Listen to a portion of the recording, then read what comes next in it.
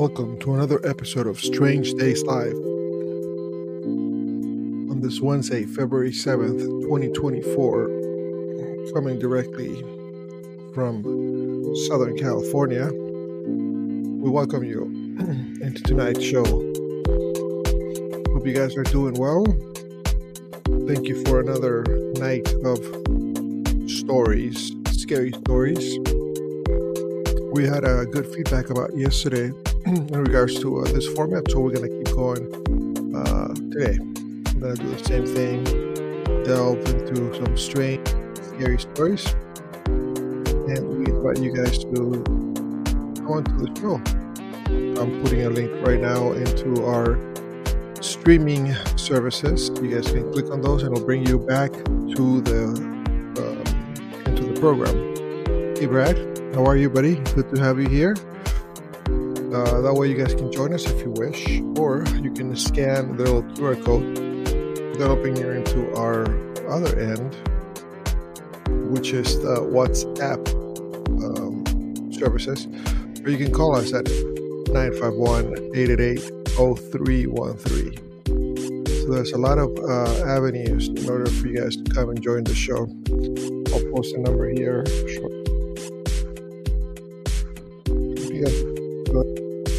It was still raining here in California, which I truly enjoy. It's cold, just right. And in the tail end of our storm, and all my friends have marked themselves safe on Facebook. So I know everybody's doing well.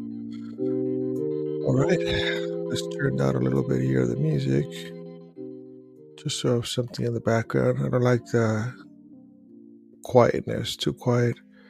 I'd like to have a little bit of noise in the back just to make sure that the mood is right. And without further ado, let me just, hey JD, how are you? Welcome to the show. Today we're going to follow the same sort of format we did yesterday. We're going to do the scary story, and then hope you guys are doing well, and we'll get it started right away. We'll jump into the show.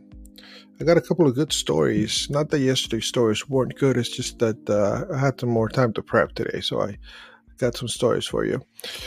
Let's see here. The first story, let's see.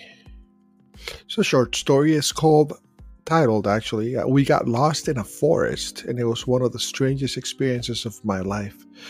This is by a Reddit subreddit here. Supposedly they're true stories, okay?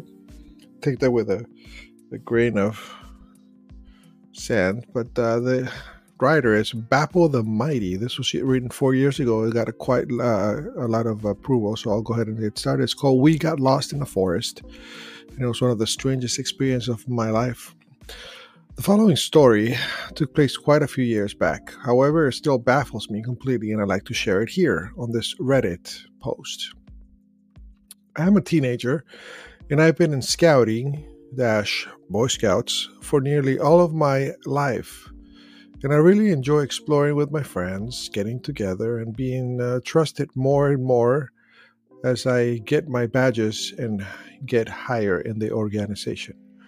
A few years ago, me and two girls named Amy and Harriet were asked to head into the woods surrounding our campsites to find a long, straight stick suitable for carving into a point.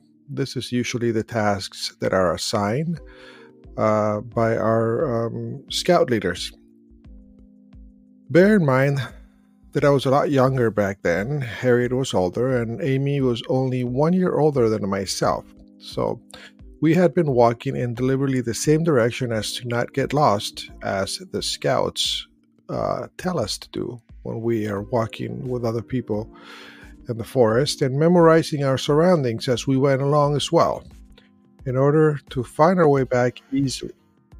About 15 minutes into our quest, we couldn't find anything to get back, so we turned around and decided to head back to the campsite. That's when the initial panic set in. The trees had almost unnaturally knitted themselves together in such a way that it seemed our path was non-existent, and the familiarity of our surroundings became weird. Like things that were once normal had just vanished. We looked around and we spun around in a 360 view, and now everything looked exactly the same. Trees we could have sworn were different from one another appear of all copies as of the same tree. It seemed like if we were in some kind of mirror reality. We kept walking in what we thought was the correct way, in the correct direction, and we started shouting for help. And eventually we came to a concrete path that we had not crossed previously on our search deep into the forest, and it looked almost like a road. But it was very, very thin. And it separated the forest at this point, and then it split it into two. We did not follow the road as it went into the quote-unquote roadway from what we thought that our camp was at. But on the other side of the path, we noticed that there were more forest, and nearby, as we could see in the distance, it seemed to be an abandoned house or a shack or something that had a roof over it. We thought it was probably used for storage or something else, but we had no idea anything like this was out here in these woods. So here we were, three of us, lost, shouting for help in a place that all of a sudden had changed from what we were used to it. So we just kept walking into the direction where we continue to believe was the right direction. Now, to add more mystery, we came across a different type of road now. Now, this is when things got extremely odd, because here we are walking in the direction we think was the right direction, screaming, yelling. We're crossing a second road that we had not seen on the way before. This time, the road was populated by a woman wearing a pink and purple Regatta Outdoors coat. And she happened to walk past us very tranquil, and we frantically asked her for the directions to our scout campsite. By now, according to our watches and by Harriet's phone, one of the girls walking, we had been lost for about an hour and a half. She said she's never seen any of us before, and she's never seen any scouts in the area before. She said that she lives about 3 miles down the road, and she tried to calm us down as she thought we looked very scared and out of place.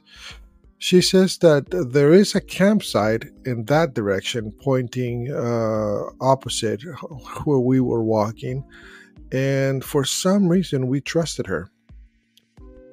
We followed her advice and eventually came back to our campsite. We frantically ran around trying to look for one of our scoutmasters, and we apologized for taking so long, and we kind of explained our situation. We told them that we suddenly got lost. The forest seemed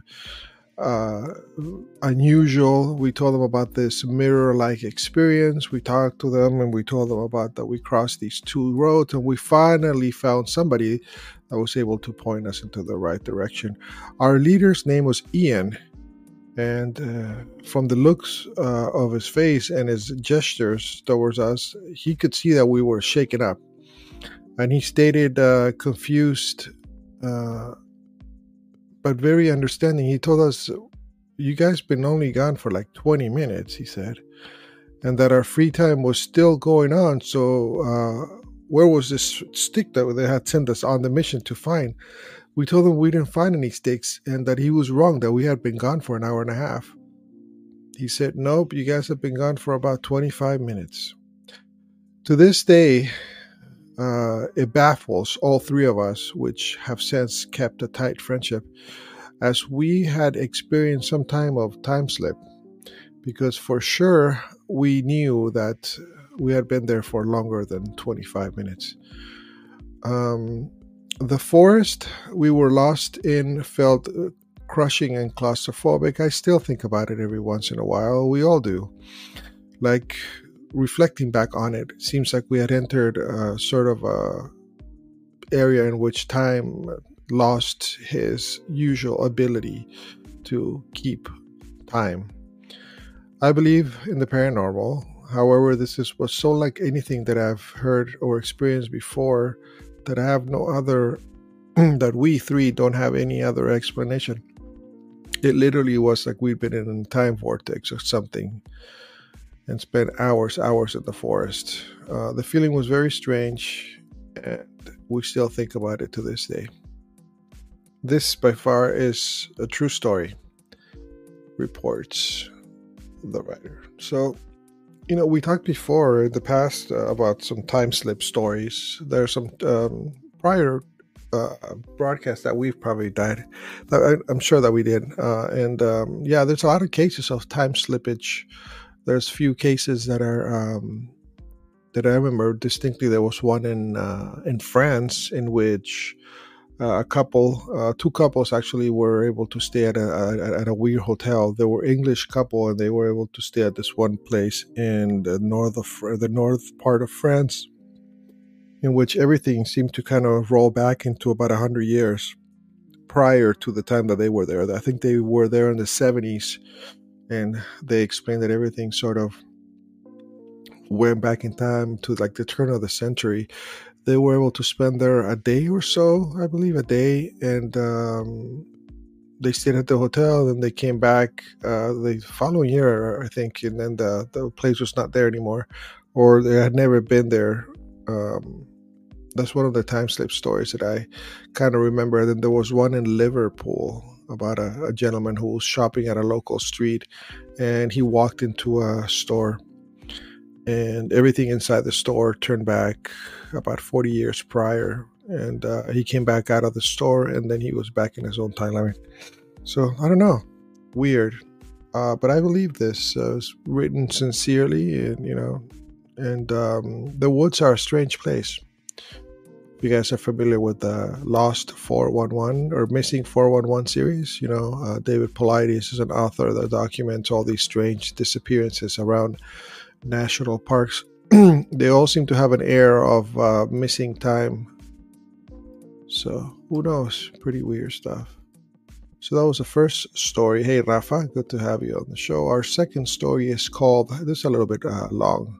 It's called I Went to a Serial Killer's Lair. This was written 3 years ago by the username Veggie Maniac. And it's got a lot of good replies. So I'll go on. It says, hello, Redditors.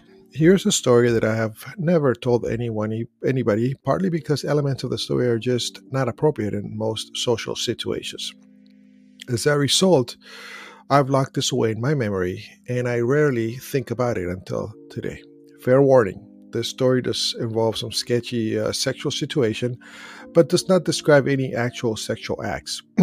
And as another disclaimer, I am completely aware that this story involves me being very stupid and careless. I'm not going to inject these acknowledgments into the story, but rest assured that in hindsight, I am aware of the foolishness that took place, and I don't need to be chided on that topic. Now, where to begin? The year was approximately 1988-1999. I was a young man in my early 20s, living in a medium-sized city in the Midwest of the U.S. This was sort of an in-between transitional time in my life. I had just came out as someone of the gay community. And in the mid or late 90s, it was a transitional time for gay people. Where in most populous areas, we had enough respect to live openly, still in the Midwest, there was a lot of backlash and people that did not like our lifestyle or did not like us.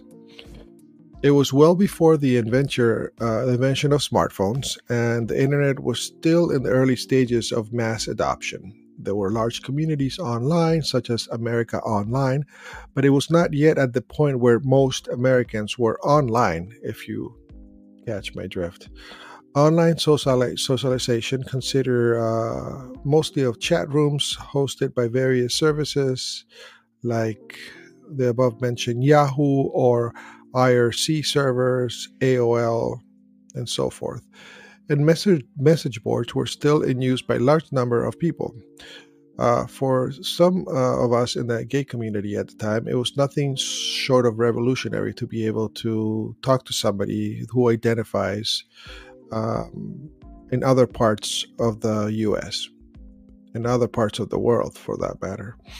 Prior to this, prior to the internet, that is, and to the broader cultural changes, gay men have been stuck looking for fun and secretive and or shading places due to the inability to freely express ourselves. In the 90s, it was still considered somewhat risky, but the internet offered a way to freely talk about my feelings and to associate anonymously with people of like-mindedness without the risk of being outed or worse. For this reason, I really took off. It really took off in this community, and I became involved with this particular group, in a social platform, which remains unnamed. It was suddenly very easy and relatively safe to find dates, friends, or just somebody to go out with. And it quickly became part of the norm for those in the Midwest to find relationships.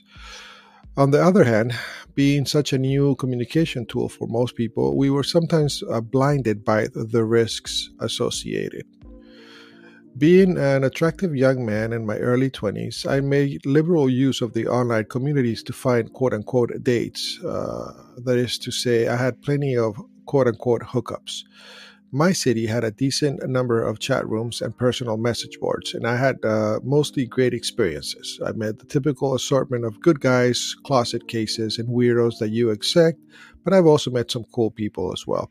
I wasn't an absolute, he uses the word hoe, by most standards, but suffice to say that I was able to find people that were dateable, mostly than I would if these chat rooms did not exist.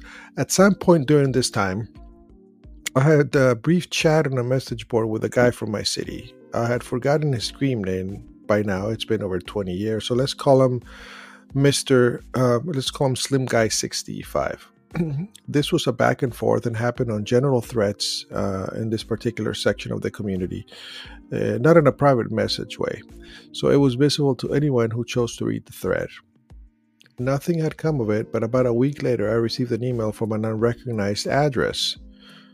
The email basically said, "Hey, I'm not gay, and I don't agree with the gay lifestyle. I'm here because my friend met this Slim Guy 65 person from this message board, and the guy really hurt him.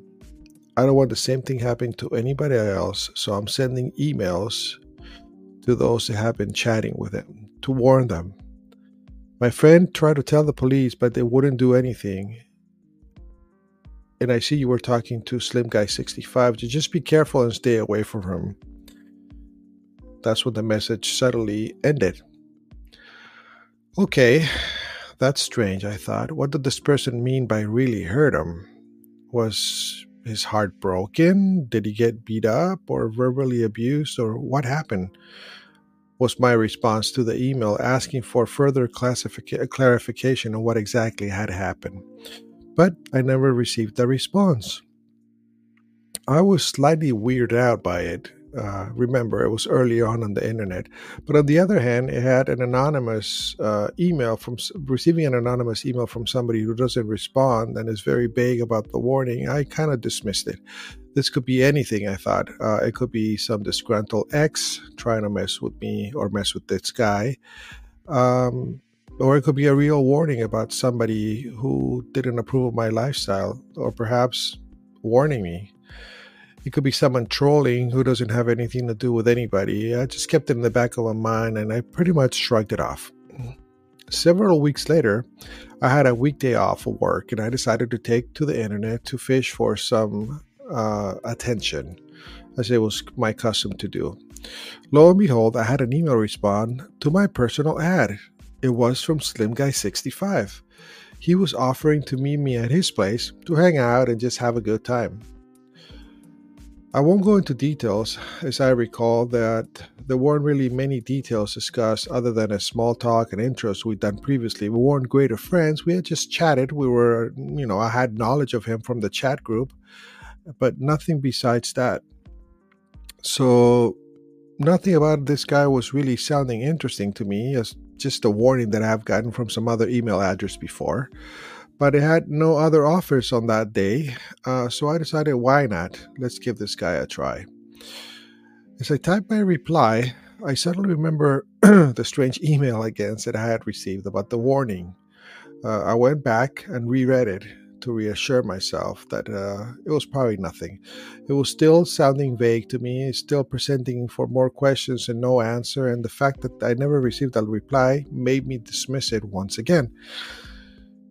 Should I take this anonymous warning at face value or just ignore it? I decided to go check him out anyways. His address was on the rather busy street in the middle of a dense residential area not too far from me. And it wasn't some shack out of the woods. I thought I could handle myself physically if it came down to it. And if it's weird, I'd just get out of there. Before long, I arrived at the house at the agreed time. It was some kind of duplex-style house with one apartment on the ground floor and one on the second floor, part of a row of several identical duplexes.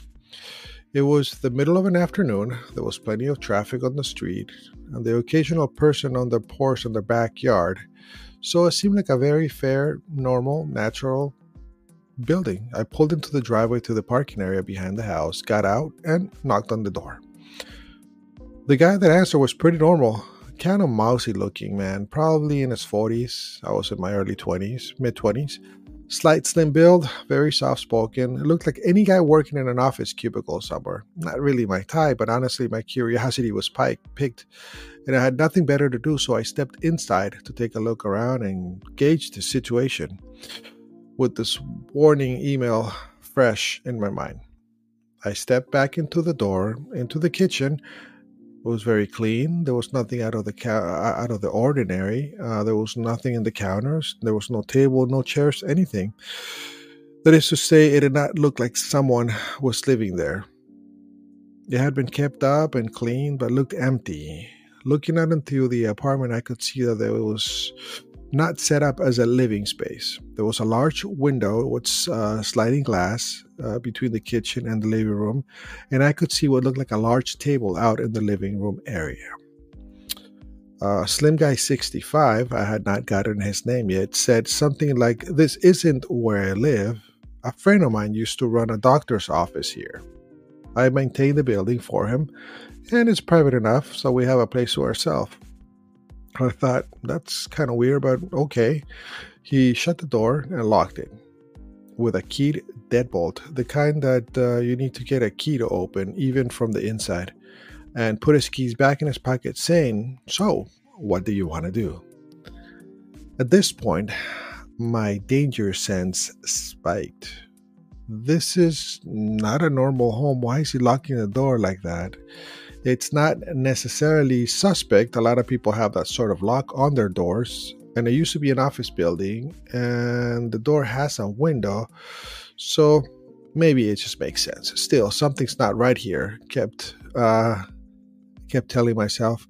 But now I'm also locked in. I asked him why he was locking the door like that, which immediately upset him. He was looking rather nervous now, and his voice was a little wavery and halting, not quite stuttering, but almost there. He said, well, we don't want somebody to come in and interrupt us, right? Flashing a weak, unconvincing smile. His demeanor and body language were all I needed to confirm that this guy was up to no good, or at least that there was something he was hiding. However, I could tell that I was intimidating him. I was not particularly muscular, but I have a large frame. Like, even when I am at my very thinnest, I still wear a size large top. I have a 36-inch waist, so I tend to look big,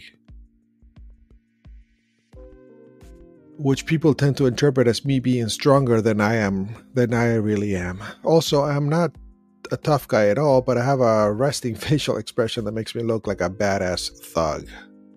People who don't know me often assume that I am rough or something. I sometimes use this to my advantage. In this particular occasion, it came very handy. Because before long, a new acquaintance will eventually figure out that I am a total wimp. LOL. But this was definitely an occasion to play up the tough guy appearance, and I did like that. I put on my best steely face and told him to unlock the door immediately, and that I don't want to be locked up in here. He looked for me in a moment like he was going to pee his pants, and then he said, "Okay, all right, I'll unlock this." And he went ahead and unlocked the deadbolt. "And I'll just lock the knob. Is that okay?" And he turned on the little dial that locks the doorknob, leaving the deadbolt unlocked, which was fine by me. I continued to stare at him until he said, "I'm going to leave the keys on the counter right here." And he set his keys down near the sink. I was relatively satisfied now with the answer, and at this point, though my adrenaline was flowing, I was almost in full flight or fight mode. But I was kind of stuck in this place, and I felt a little bit better. The guy was between me and the door, but for some odd reason, I started freaking out. This little weasel did not appear to pose any immediate physical threat to me. I could tell that his pant pockets were empty and that I was intimidating the living hell out of him, but I didn't know exactly what to do. Now, keep in mind that despite my wordly the description, this all happened very, very quickly without any really long pauses. It occurred maybe in about a minute or a minute and a half since I entered the door. It had only been so this is all the pace of the conversation. Sorry. The guy was obviously very nervous and trying not to appear so. He said, "Well, let's go in," and walked a wide path around me through the kitchen into what would normally be the living room and towards the hall to the right from there. I was familiar with the floor layout. It was very common in this type of area. The hallway would lead to two small bedrooms with a bathroom in between them. I hesitated, thinking that I should just walk out of the back door and take off, but really now I was super curious. I knew that there was no way in hell I'm going to do anything with this guy, but I kind of want to see what's going on in here. And also, I'm confident that he can't take me. If I came down to a fight, that I would have the upper hand. So I slowly headed into the living room. It felt like I was walking in slow motion. From the kitchen entrance, I could see a large rectangular stainless steel table taking up a lot of the living room. I remember thinking, this looks like a surgical table. It looked like it could rise and tilt, and it had a recessed channel running all the way around the edge. In hindsight, I now know what it was. It was 100% a mortician's table. Dude had a mortician's table in here. But at the time, I thought it looked like a medical table of some sort. There was some other office-type cabinets and stuff around, I think, but now all that I remember is that the table in the room. The large front window looking onto the street was covered by vertical blinds that were obviously closed. Slim Guy 65 said something like, "This used to be a doctor's office again," and I said, "Yeah, you told me that already." And then he said, "Come on back here." The hallway revealed the room setup that I had expected. The first bedroom door was closed. The second door was open to a small, very clean bathroom. At the end of the hall was another bedroom, which looked like if the doctor's office story, which was looking like the story's office story was true. At one point in time, this was a doctor's office. But he said, "We can go in that room if you want to. Go ahead and take a look," and he stayed by the other closed bedroom door. The back bedroom door was open, and I could see that there was walls covered up in a honey-colored wood panel, the type you might see in a den or an office that hasn't been updated since the early 1970s. I slowly took a few steps down that door, trying to be very aware of what Mr. Creepy was doing behind me, but he wasn't moving. When I got up to that room, the first thing I noticed was the door had a key deadbolt locked, like the back door had. This room locked from the outside. I wonder if there was a lever on the inside, but I pretty much knew the answer to that question without needing to check. I also saw a chair, A non-swiveling plastic deck chair with thin metal legs sitting near the center of the room. The room had old dark carpets and those wood panel walls. I noticed that the walls were completely paneled with no windows. And I know that that room had at least one window, probably two, so whoever did the paneling had to go and cover the windows, which would be typical for an examination room. There was also a phone in there, plugged in and sitting on the floor. It was an old office phone, probably from around the 80s or early 90s. Dingy beige plastic with several buttons to manage different phone lines, just sitting on the carpet near the wall, with the chair at the slight distance facing the phone. There was nothing else in that room but emptiness. I was standing at the threshold of that room with one foot slightly in, absolutely not going past the door. I looked back at Slim Guy 65 and it was still standing by the other door, just nervously smiling at me, trying hard to look casual but obviously very nervous or something. He said something like, "Well, what do you want to do?" Instead of answering, I felt around the back side of the deadbolt lock. Sure enough, nothing there but the smooth wood of the door. It also dawned on me that I did not see a light switch anywhere for the ceiling lamp that was hanging in the middle of this empty room. Where was the switch? Who knows? It should have been just inside of the door, of course, but the original switch was covered up by the paneling. He mumbled something about not having the key to the lock, and he said, "Don't worry about it." I turned back to face Slim Guy 65 and just said, "What is it that you want to do here?" My skin had gone ice cold as I realized that I was way, way, way too far into this apartment or doctor's office. I was running through my options in my head. What is this guy going to do to me? He doesn't appear to have any weapons or anything in reach, but this is just odd. Who the heck or what the heck is going on in this place? And I asked him flat out, "What are you trying to do?" He was totally derailed by that. He stammered, "Some hot man-to-man fun?" With the weakest smile I've ever seen, looking like he was just a hair breadth from panicking himself. That sounds comical, but really, that sentence was probably the most chilling part of the entire experience for me. It was the way he said it, like he had come up with something on the fly, something that would sound plausible, and he failed. Who says that in real life? "Hey, do you want to have some hot man-to-man fun?" Nobody. It's something you see in an advertisement for a cheesy site. That was it. I said, "Nope, I want to go home. I'm leaving." He said, "Oh, okay." I quickly walked past him and he flattened himself against the wall to avoid me.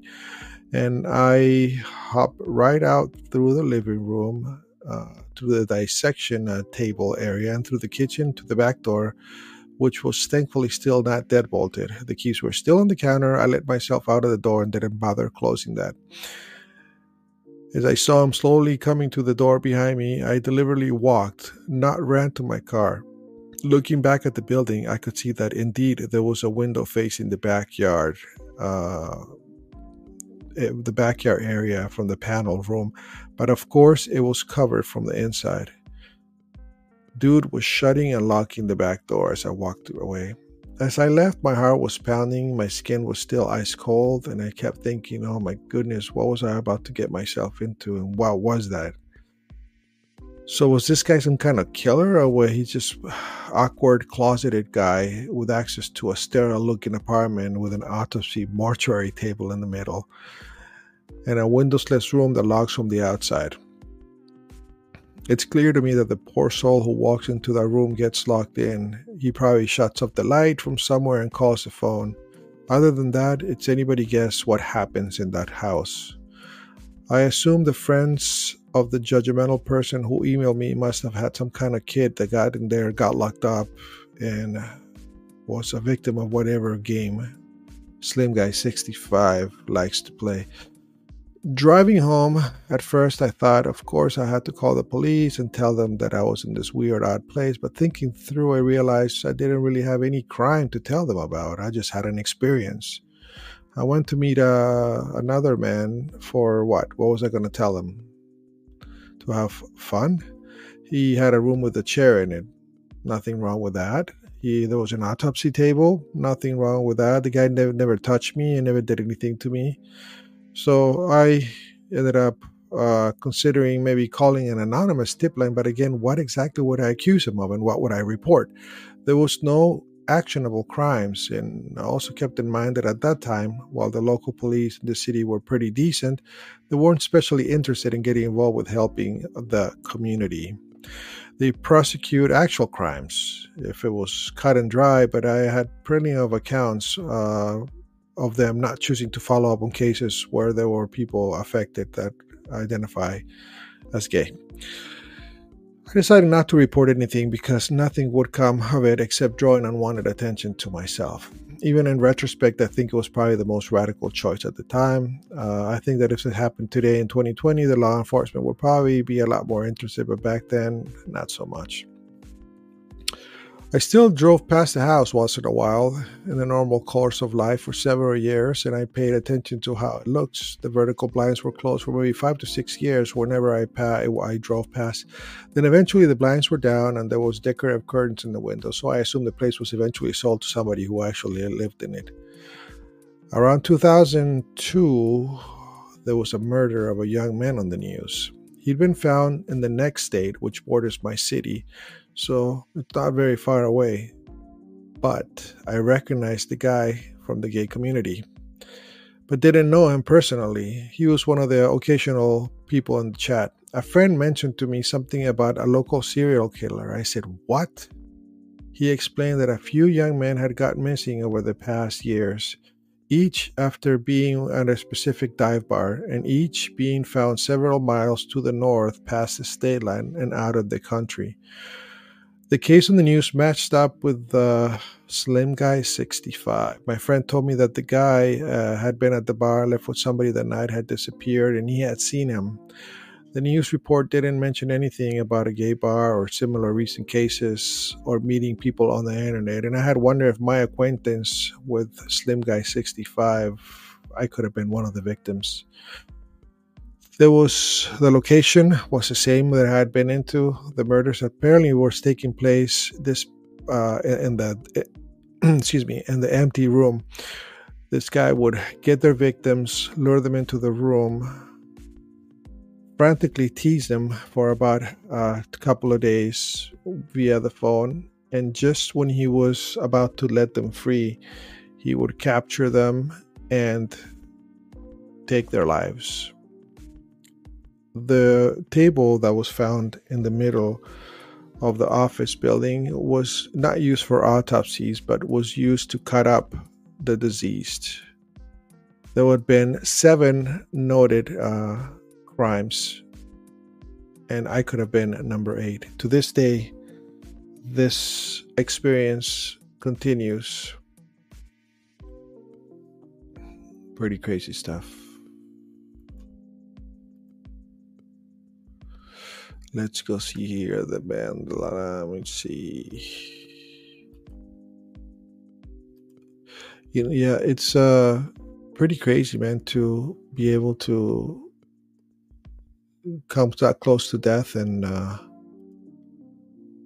be able to be a quote-unquote survivor, even though nothing happened to this guy. Something strange could have happened to him had he not realized. Well, yeah, pretty crazy stories. I've told this stuff. I had a personal story. Not that I was a victim, but I actually, back in the mid '90s, like late '90s, I used to play in a band with a guy who was at the time I considered him to be a friend. And we had a sort of like a grunge band, if you will, garage grunge band. We played for about a year or maybe 6 months, but we were friends outside of that. And then about a year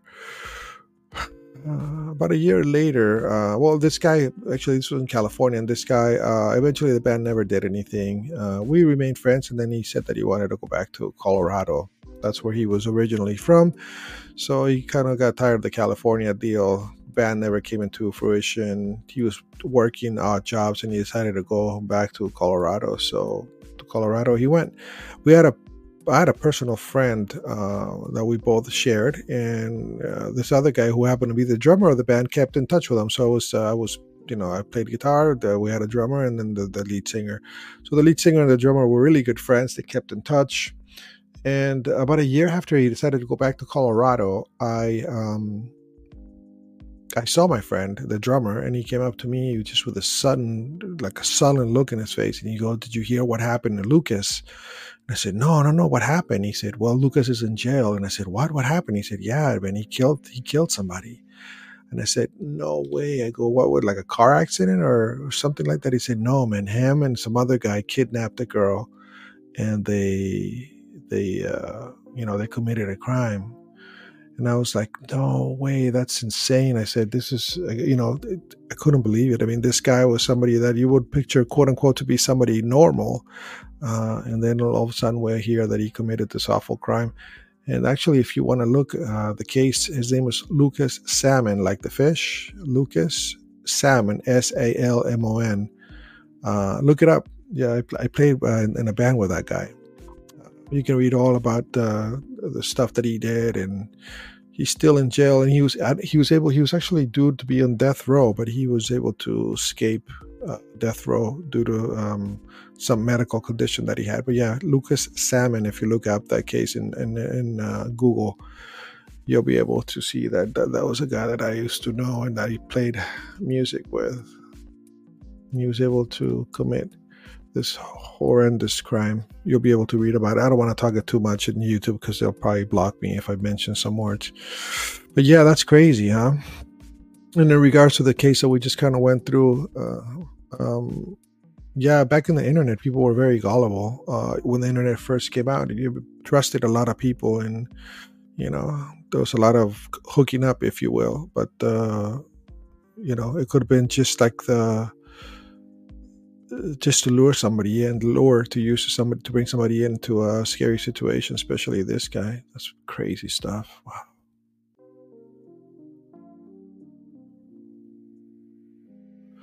Let's see. Let's see what other story we can. The story is called "Not My Mother" by a user Redditor, though it had been deleted, no longer active. So this story happened about 11 years ago. This was written 3 years ago. I was a senior in high school at the time, but in the single most mind-boggling thing. Okay, let me start over. So this story happened 11 years ago. I was a senior in high school at the time, but this is the single most mind-boggling thing that I have ever experienced since then. It's also important to note that it happened in mid-December. I am from Iowa, and in the winters here, it gets very cold at night. Like if you get stuck outside, you will die kind of cold. That plus the snowfall makes everything dead silent. You can hear anything and everything inside the house and even immediately outside of it. Well, me and my best friend were hanging out at my family's walkout basement, just having a boring night playing video games. We were also the only ones home. The reason it was just us is because my mother went from work straight to a bar to grab a few drinks with coworkers. So me and my friend thought it would be a good idea to break into the family's wine and live a little, quote unquote. As we were sitting there opening up our first bottle of wine, I heard the door to the garage open and slam shut. I immediately got up and said, "Damn," put the wine bottle away and start looking for places to hide it. My friend then says, "I thought you said your mom was supposed to be out all night." "She was," I replied. I then heard a few heavy stomps, and I heard my mom yell out, "Hello, anybody home?" I yelled back up the stairs, "Yeah, just hanging out in the basement, Mom."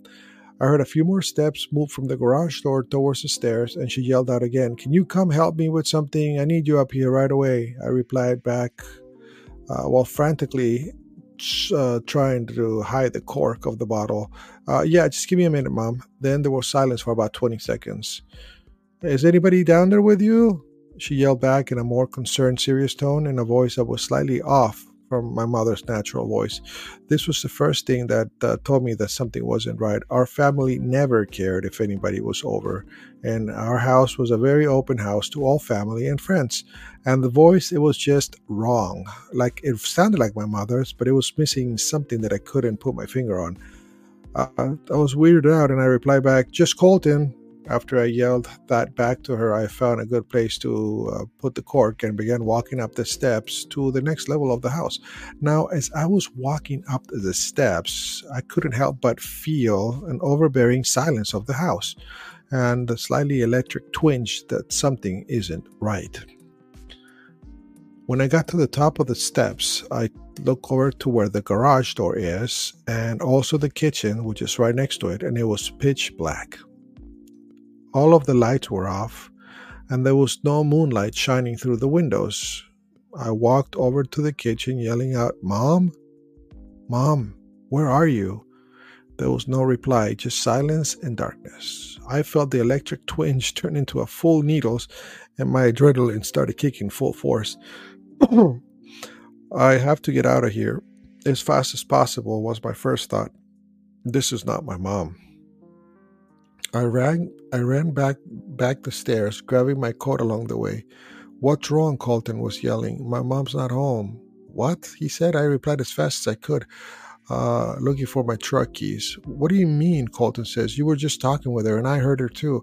I could see the confusion on his face. "There was no one home. We need to leave now." I took a few steps towards the back door that opens up the yard, and I see my dog shaking on the couch, and my cat was growling right behind him. I couldn't just leave them. I just knew that if I left them, something would happen. "Are we leaving?" Colton said, still confused as hell. "No, I can't just leave them alone," I said. "Something is really off. I'm going to call my mom and figure this out." I pulled out my phone and called my mom. She picked up immediately. "Hi, honey. What's going on?" she answered. "Mom, where are you? Were you just home? I heard you yelling for me from the second level. I heard you open the garage door and I heard you walking upstairs. Are you still here? And when I went up to look for you, you weren't there. Where did you go?" I said frantically, hoping that she was playing a joke. No, I'm just leaving the bar, honey. I wasn't feeling very well. Are you okay? What do you mean you heard me?" I filled her in on the whole story and she rushed home. Colton and I stayed in the basement with the animals until she got home. We didn't hear any more noises. The house was eerily quiet. But before she did, minutes passed, and then all of a sudden we started hearing noises upstairs again. Something was going down the stairs. It wasn't walking, but it was sliding, and there was a distinct pressure in the air, like a black hole was slowly moving from one room to the next.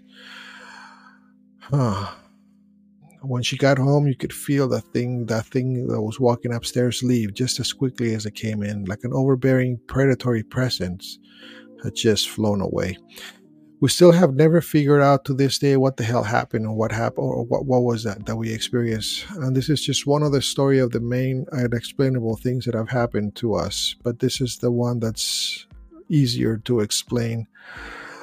My mom has passed away now, and I have moved to Arizona, but whenever I go back to Iowa and see Colton, he still gets creeped out about what happened that night. I never really truly know what happened, but I know that whatever it wasn't my mom's voice. It was an evil and hungry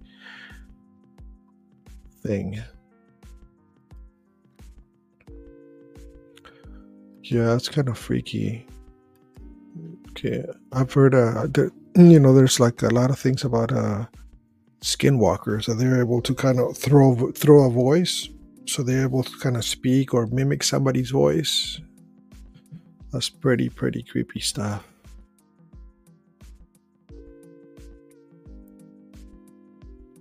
Okay, let's see. Let me see what's going on in the studio. Hey, you guys, I hope you're enjoying the Scary Stories Part 2. If you want to tell your own scary story, go ahead and click on the link that I put, or call us, or just click on the QRS code. I'm sure you guys probably have some weird stuff that has happened to you personally, and I would appreciate it if you share with the rest of us. All right, go on to the next one here. Let's see. This is called The Traumatizing Night Shift, posted by another deleted user. This was posted 5 years ago. Story goes on. This is probably the creepiest, most unexplainable thing that has ever happened to me. I used to work overnight as a security guard at the local port. Usually, none of the port workers would stay overnight except for the safety officials. I wouldn't be on shift alone since the site had a radius of nearly 2 miles. Overnight, usually there would be about 3 guards, including myself. Since the area was considered fairly big, there were different posts, but front gate was the main entrance area where all of the guards would be stationed overnight, since there was no need to put them in posts throughout the facility, because there was rarely any activity towards the back of the property. The veteran guards that have been there for years would often say that the site was haunted, given the fact that there had been accidents and death that occurred in that area a long time ago. I was aware that people died due to freak accidents, and I do believe in angels or demons since I'm actually a religious person, but I always thought that the superiors were just messing with the new guys. I would work 5 to 6 nights out of the week, and for the first few weeks, I never really saw or heard anything out of the ordinary, except for maybe a few questionable creaks, and I would see a few misplaced objects while doing my patrol rounds, but nothing too crazy. Just to describe the setting to you, this is a fairly big site, and on occasions, when there were big projects being constructed at the port, the workers would sometimes stay overnight. Due to the fact that there were times where the port workers were required to stay at the port for a few days, there's a gym in the site for their convenience. The gym is fairly old. In the gym, there's a sauna, weights, and even a racquetball court. If you don't know what a racquetball court is, it's similar to an indoor tennis court with thin plaster walls and thick glass doors. Usually, on our patrol rounds, me and one of the other guards, Mike, would stop by the gym and play a few rounds of racquetball before returning back to the front gate. On one of those nights, me and Mike decided to hit a full workout instead of playing racquetball. This is around 2 in the morning, and the entire building is so quiet that you can hear the electricity running through the lights. The air conditioner is off, and so is everything else. The only thing that's running are the lights. 15 to 20 minutes into the workout, we heard a loud thump. We crossed it off as nothing and continued working out. Then after a few more minutes, we heard the loud thump once more. At first, we thought that it was our lieutenant, which could have been walking around, but when we radioed him and gave us his location, which was front gate, we tried thinking logically on what could possibly be making the thumping sound in the wall. They were coming from the court on the other side. We thought it was the air conditioner, but then we remembered that this unit had been off, and even when it switched on during the day, there's no reports of thumps coming from the air conditioner. After a few more minutes, the thumps started occurring one right after another. By this time, we were very creeped out. But what we were about to witness still scares the absolutely bejesus out of me to this day. We started to approach the other side of the gym to where the glass door was. We turned on the flashlight and aimed it towards the clear glass door, and I got chills all over my body, and I started tearing so much out of fear that I was about to cry. We saw one of the balls rolling slowly by itself inside the court, but there was nobody inside, so that means that the loud thumps were the balls mysteriously being tossed again against the wall, as if somebody or something was playing inside of the racquetball cage. We were both so confused and frightened to how this was really happening that we couldn't make sense of it. We started yelling and running away because we knew that there was probably something evil toying with us right then and there. As we sprinted full back speed to the front gate, the lieutenant saw us and asked us why we were crying and running in a ridiculous manner. We told him that we had just witnessed, and his facial expression scared us even more. And then he said, "That's why there's always guards that quit often. There's something evil in this area, and it's not the first time that something that bad happens here." He then showed us security footage of dark figures and shadows literally passing through the office area, and lights mysteriously switching on and off. Till this day, I still get chills recounting my experience. when I tell them to my friend or my family, and I'm even getting chills right now as I'm typing this. I had never had a real encounter with the supernatural until that night. Many say that it was a demonic presence messing around. Others says that it was a ghost of a dead person who might have died in the area. I don't know what it was. I did not know what it was, but it didn't last long on the job after that. There was other experiences that I shall write about. Huh. Hey Clutch, thank you for joining the show, buddy. Yeah, man, I like telling these stories. They're kind of cool. I like reading them out. Let me see here.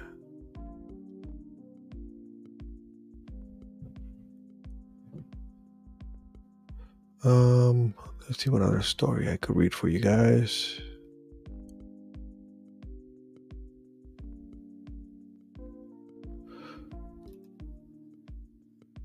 Okay, this is a short one. Hopefully, it's a good one. This is called "Help Me, I'm Lost," and I don't pre-read these stories. I'm kind of I'm reading them live, obviously, but I'm kind of they're new to me too. Because I kind of like to be surprised by the story. So some of the stories may not be as scary, but they're interesting nonetheless. And supposedly they're true stories. Okay, so bear that in mind. This is titled "Help Me, I'm Lost," and it was written 3 years ago on a Reddit. User has been deleted, not there anymore. The story goes, this is my first post, and it is a true story. I was living in a rural area in Oklahoma with my mother at a small lake house. I was probably about 10 to 11 years old at that time. One night, while I was sleeping in my room, I woke up randomly and abruptly for no reason. This was not normal for me, and I felt very uneasy. The only sound I could hear was my mother snoring in the next room on the couch. I rolled over and tried to go back to sleep, but my need to use the bathroom was growing more and more urgently, so I grudgingly forced myself to go to the restroom. The bathroom was on the other side of the house, around the corner and past the kitchen, and finally down a long hallway to the right. So after I made the trip and finished my business, I flipped off the light switch and started heading back to bed. And that's when I heard the distinct click of the light switch, and I saw the glow of the bathroom light in the hallway turn on by itself. Terrified, I slowly turned around just to witness the light in the bathroom start clicking on and off, and I could hear it clicking, clicking, clicking, clicking, clicking. Finally, it shut completely off. And here I was in the dark of the hallway. My eyes began to make out a white shape near the end of the hall. It was around my size and it was crouched to the floor. I tried yelling, but nothing would come out of my voice. At this point, I was also frozen and my legs began trembling. My mind starts realizing that my mom is sleeping and there was nobody else in the home except for me. Then this white shape began whispering in a quiet man's voice, "Help me. I am lost." I remember wanting to yell, to scream, but I couldn't. And instead, I barely said no before this thing starts running at me on what sounded like on all fours. I quickly ran through the kitchen and around the corner before running from my sleeping mother and shaking her awake. I remember saying, it's coming," and my mother's eye going from dazed to alert in an instant. She asked me what was going on, and I saw her eyes look over my shoulder before she too yelled. Remembering her scream still makes my blood run cold. Never have I heard pure terror like that in my life, even to this day. She grabs me by the arm and pulls me into the room and slams the door. She holds me in her arms while her back was pressed against the door, and we both listened. It sounded like this thing was running around in circles in the kitchen. We could hear hands and feet slapping against the tile. The kitchen had a sliding glass door to the outside, which sounded like it was thrown open, then it was slammed close. We sat in that room both horrified until daybreak. I was sent to my grandmother's in the next town for a while after that and never set foot in that house again. Years later, my mom said that she went walking around the property after this incident and came across a small burial site with 3 headstones that each belonged to children from the early 1900s. It freaks me out because what I heard that night was a man's voice, but it was a man's voice coming from a little body, and it was very unnatural. My mom still would not tell me what she saw behind me and what it was that made her scream. She tells me that she's afraid it will know we're talking about it and it will come back to us. This was my first weird experience I've ever had in my young life. It's kind of trippy, huh?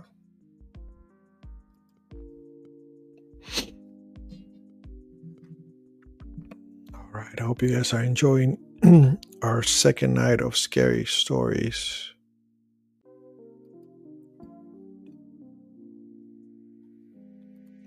Go ahead and comment if you guys are enjoying that here on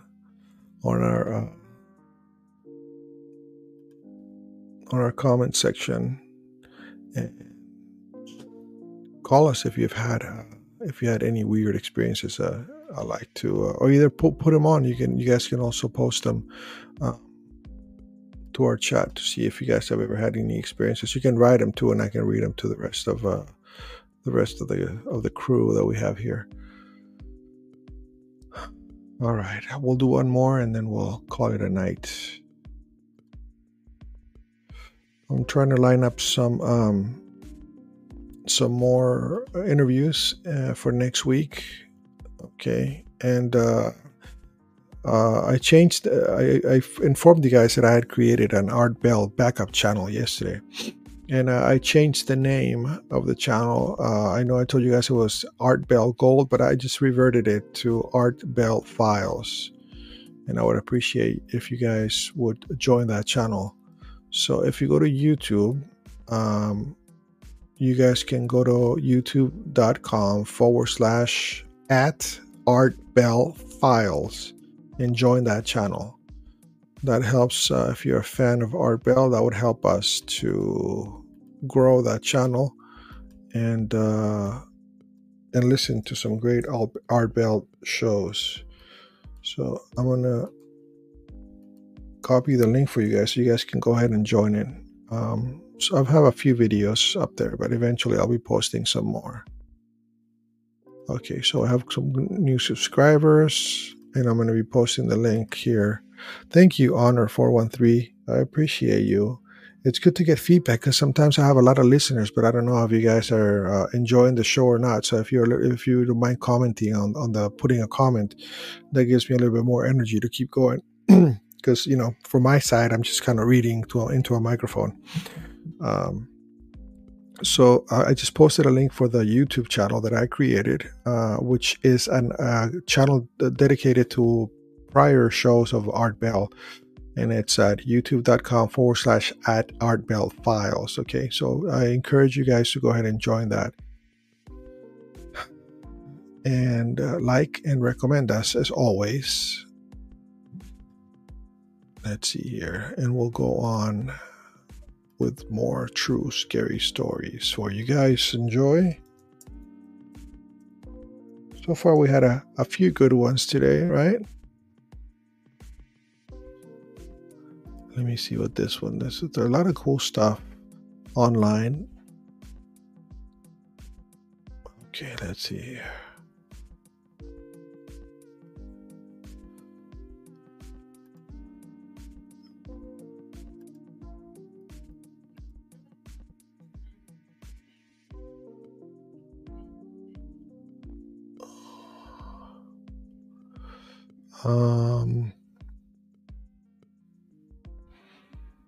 This one's called The Man on My Patio.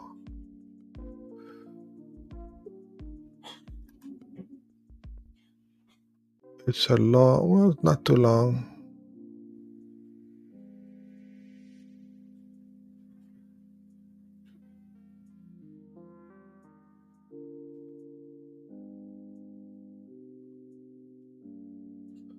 I'm just kind of scanning it, make sure it's a scary post.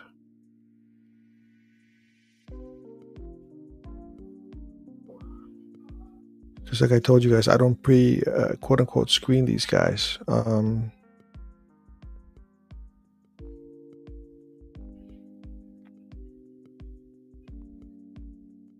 No, this is not a scary story at all. They're just kind of like weird stories. Let me go back to my other.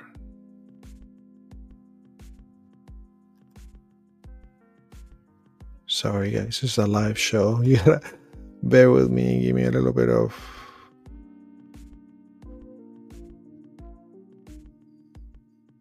Okay, retired paramedic. This sounds kind of good. Open. Okay, cool. This is called. This is a retired paramedic. I should write a book about my. Well, this is from a Reddit post. This is called. It said I should write a book about my paramedic days. I posted this story in a different community and had quite the response. So I said, why not? I'm going to share it under this scary story. I had a call on a very desolate stretch of road for a car that happened to be sitting in the middle of the road, yes, covered in blood. Of course, it happened to me at 2 a.m. Just like every horror story you ever watch, we arrived on the scene and found a new Camaro sitting in the middle of the road that had obviously been in some kind of accident. Problem is, there is absolutely nothing else around the car. There was no people, there was no other vehicle, nothing. Part of my job then was a tactical paramedic for the sheriff's department. Sounds all exciting and valiant, but nope, not as a medic. I got paid for actually to wait for stuff to happen as I couldn't investigate myself. So I decided to sit in the rear with my gear waiting for the sheriffs to arrive. That being said, for other occasions, my paramedic partner and I both had pistols in the ambulance just in case something happened. On this particular occasion, as we arrived on scene, we started approaching the Camaro. My partner was shining a light around when he says really low, hushed and rushed, back, go, now, he said. I shined my light in the car and there in the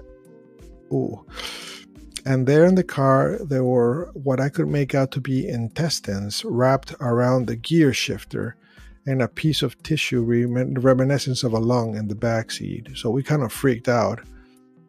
Waited, called dispatch again to please send the sheriffs right away because something very odd was happening here.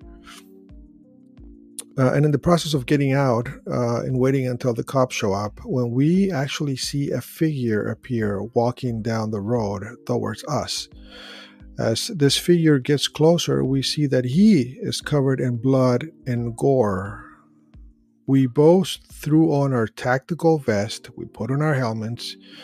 Without thinking, we both snatched at our pistols and call back dispatch, this time sounding like a scared 9-year-old.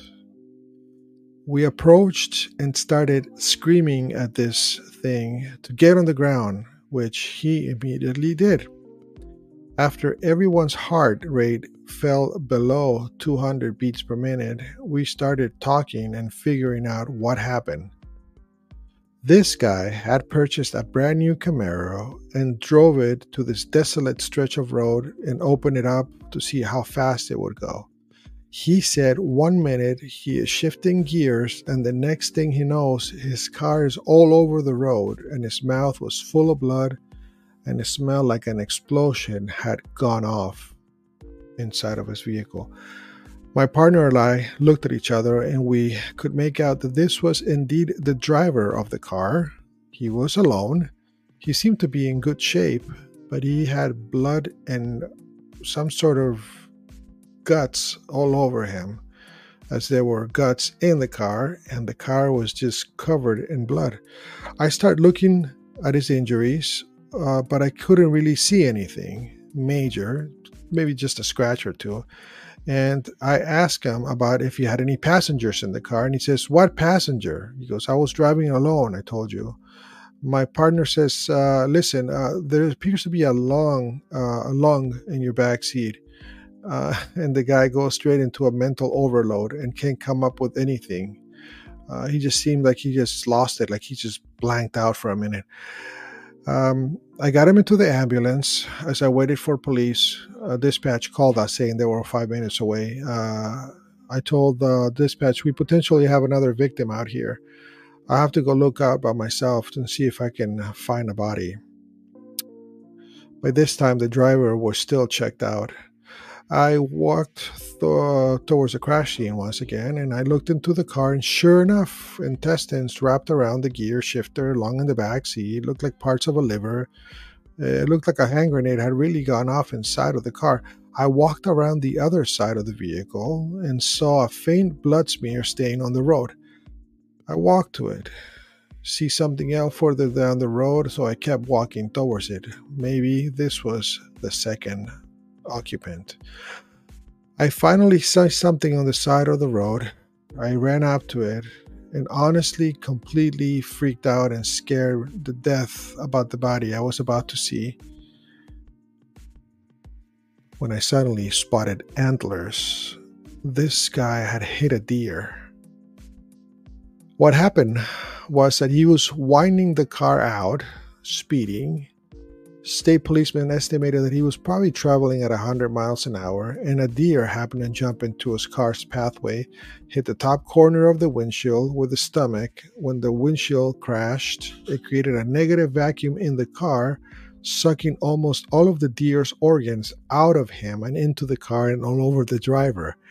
I had the fire department decontaminate him, wrapped him in some blankets, and took him to the hospital. For many, many, many years, my wonderful 911 dispatchers happily played back the recording for anybody who wished to hear it. Some crazy stuff. The guy is lucky the driver could have passed away, you know. There's a lot of stories out there where people like driving down the road, they can hit a deer or a cow, and sometimes, you know, they can kill you.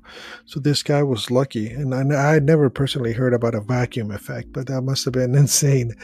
Picture yourself driving back some kind of backwoods in a brand new shiny car, you know, feeling good, and all of a sudden you feel like something just detonated inside of your vehicle.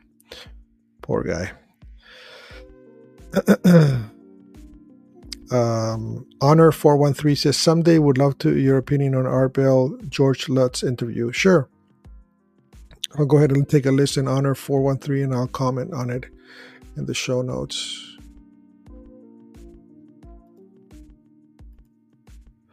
Hope you guys are enjoying our format of scary stories. I know I am. They're very they're cool things to read about. Let's see here.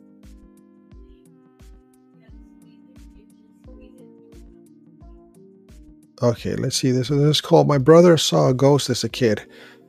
2 decades later, I realized what he actually saw that night. I was about 7 years old. My brother was about 10. It was well past our bedtime when our mom woke up. Off the couch to put us to bed. Our dad worked construction out of town back then, so it was often just us three at the house for weeks at a time. Up the stairs and to the immediate right was our parents' bedroom. Going left put us in the middle of a hallway. Taking another left down the hallway led to my brother's room. The opposite end was my own room, which was also across the hall from our upstairs bedroom.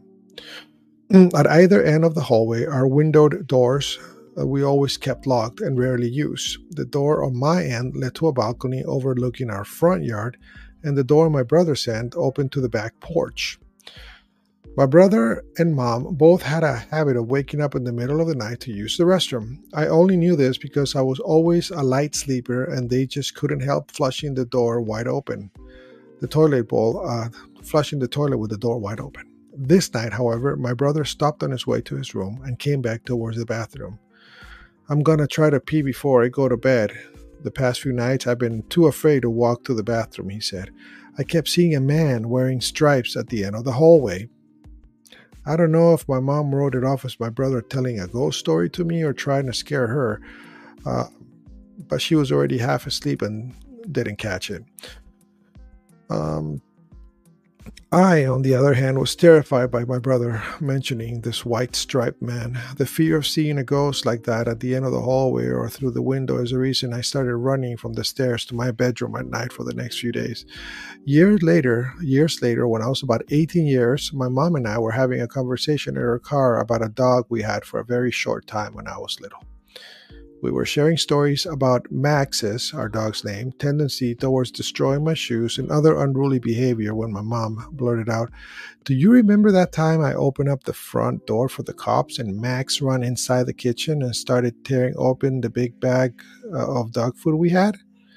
This really caught me by surprise because in all the years I lived in that house, we never once called the cops. We were gun owners in a quiet rural neighborhood. I asked her what she was talking about, and she looked equally surprised as if she had just revealed something kept from me by accident. "Oh, that's right. I never told you because you were too young at the time. One night I woke up hearing noises outside my window, and when I looked, I saw a man staring into my bedroom." She went on to describe how turning on the lights caused them to take off running and how she grabbed my dad's pistol before calling the cops. I can't remember all the details I gave them when they showed up. He was a tall white man wearing a striped shirt and jeans, short dark hair, something like that. They said it matched the description of a man they were looking for in the area, and it turned out that it was an escape from a local jail on a murder charge. Now, I know it sounds so obvious hearing those two stories back to back, but it wasn't until a few years in my mid-20s that I pieced together that my brother had unknowingly warned us about a murderer who was spending the nights inside of our home. Well, yeah, that's not cool. That's pretty scary. All right, guys, I think we'll call it a night. It's almost 8:20. I hope you guys are enjoying our format. Go ahead and join our new YouTube channel dedicated to everything Art Bell at youtube.com/@ArtBellFiles. All the stuff that used to be posted to this channel is now going to be reposted in that other channel. Go ahead and like our videos. And another favor I have to ask, look for us and subscribe to our podcast. I've turned the show to a podcast, and it can be found at Apple Podcast and also at Spotify. Let's see, I'm going to give you, Apple Podcast. Look for Strange Days Paranormal. It's still Strange Days Live, but I called it Strange Days Paranormal so that way people could find it under the word paranormal, because Strange Days Live doesn't really say much. So if you have Apple Podcasts, look for Strange Days Paranormal and join it. And on Spotify, the same thing. Look for Strange Days Paranormal and please join it. That will help me tremendously. And they're all up to date. So all the episodes are there a day after they're broadcasted live here on YouTube. So Apple Podcasts, Spotify, please join our podcasts. And I think it's on other platforms as well, but I can't remember them at this time.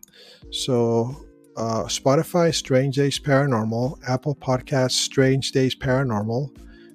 You can also use our website at strangedayslive.com and scroll down and you can join all our social media. I'll be more active on all those social media sites, posting weird videos and things like that to grow the community. And if you have scary stories or something you'd like to discuss, leave that in the comment section. Share this with your friends. And thank you so much for being faithful listeners of the program. May God bless you all. Have a great remaining Wednesday. I still have about 3 hours here in California. You guys probably crossed into Thursday. And I'll see you tomorrow. We're probably gonna keep the format of the scary stories. Just because it's easier for me and I don't have to research a lot, So yeah, guys, thank you for joining us. God bless you and have a wonderful, scary night.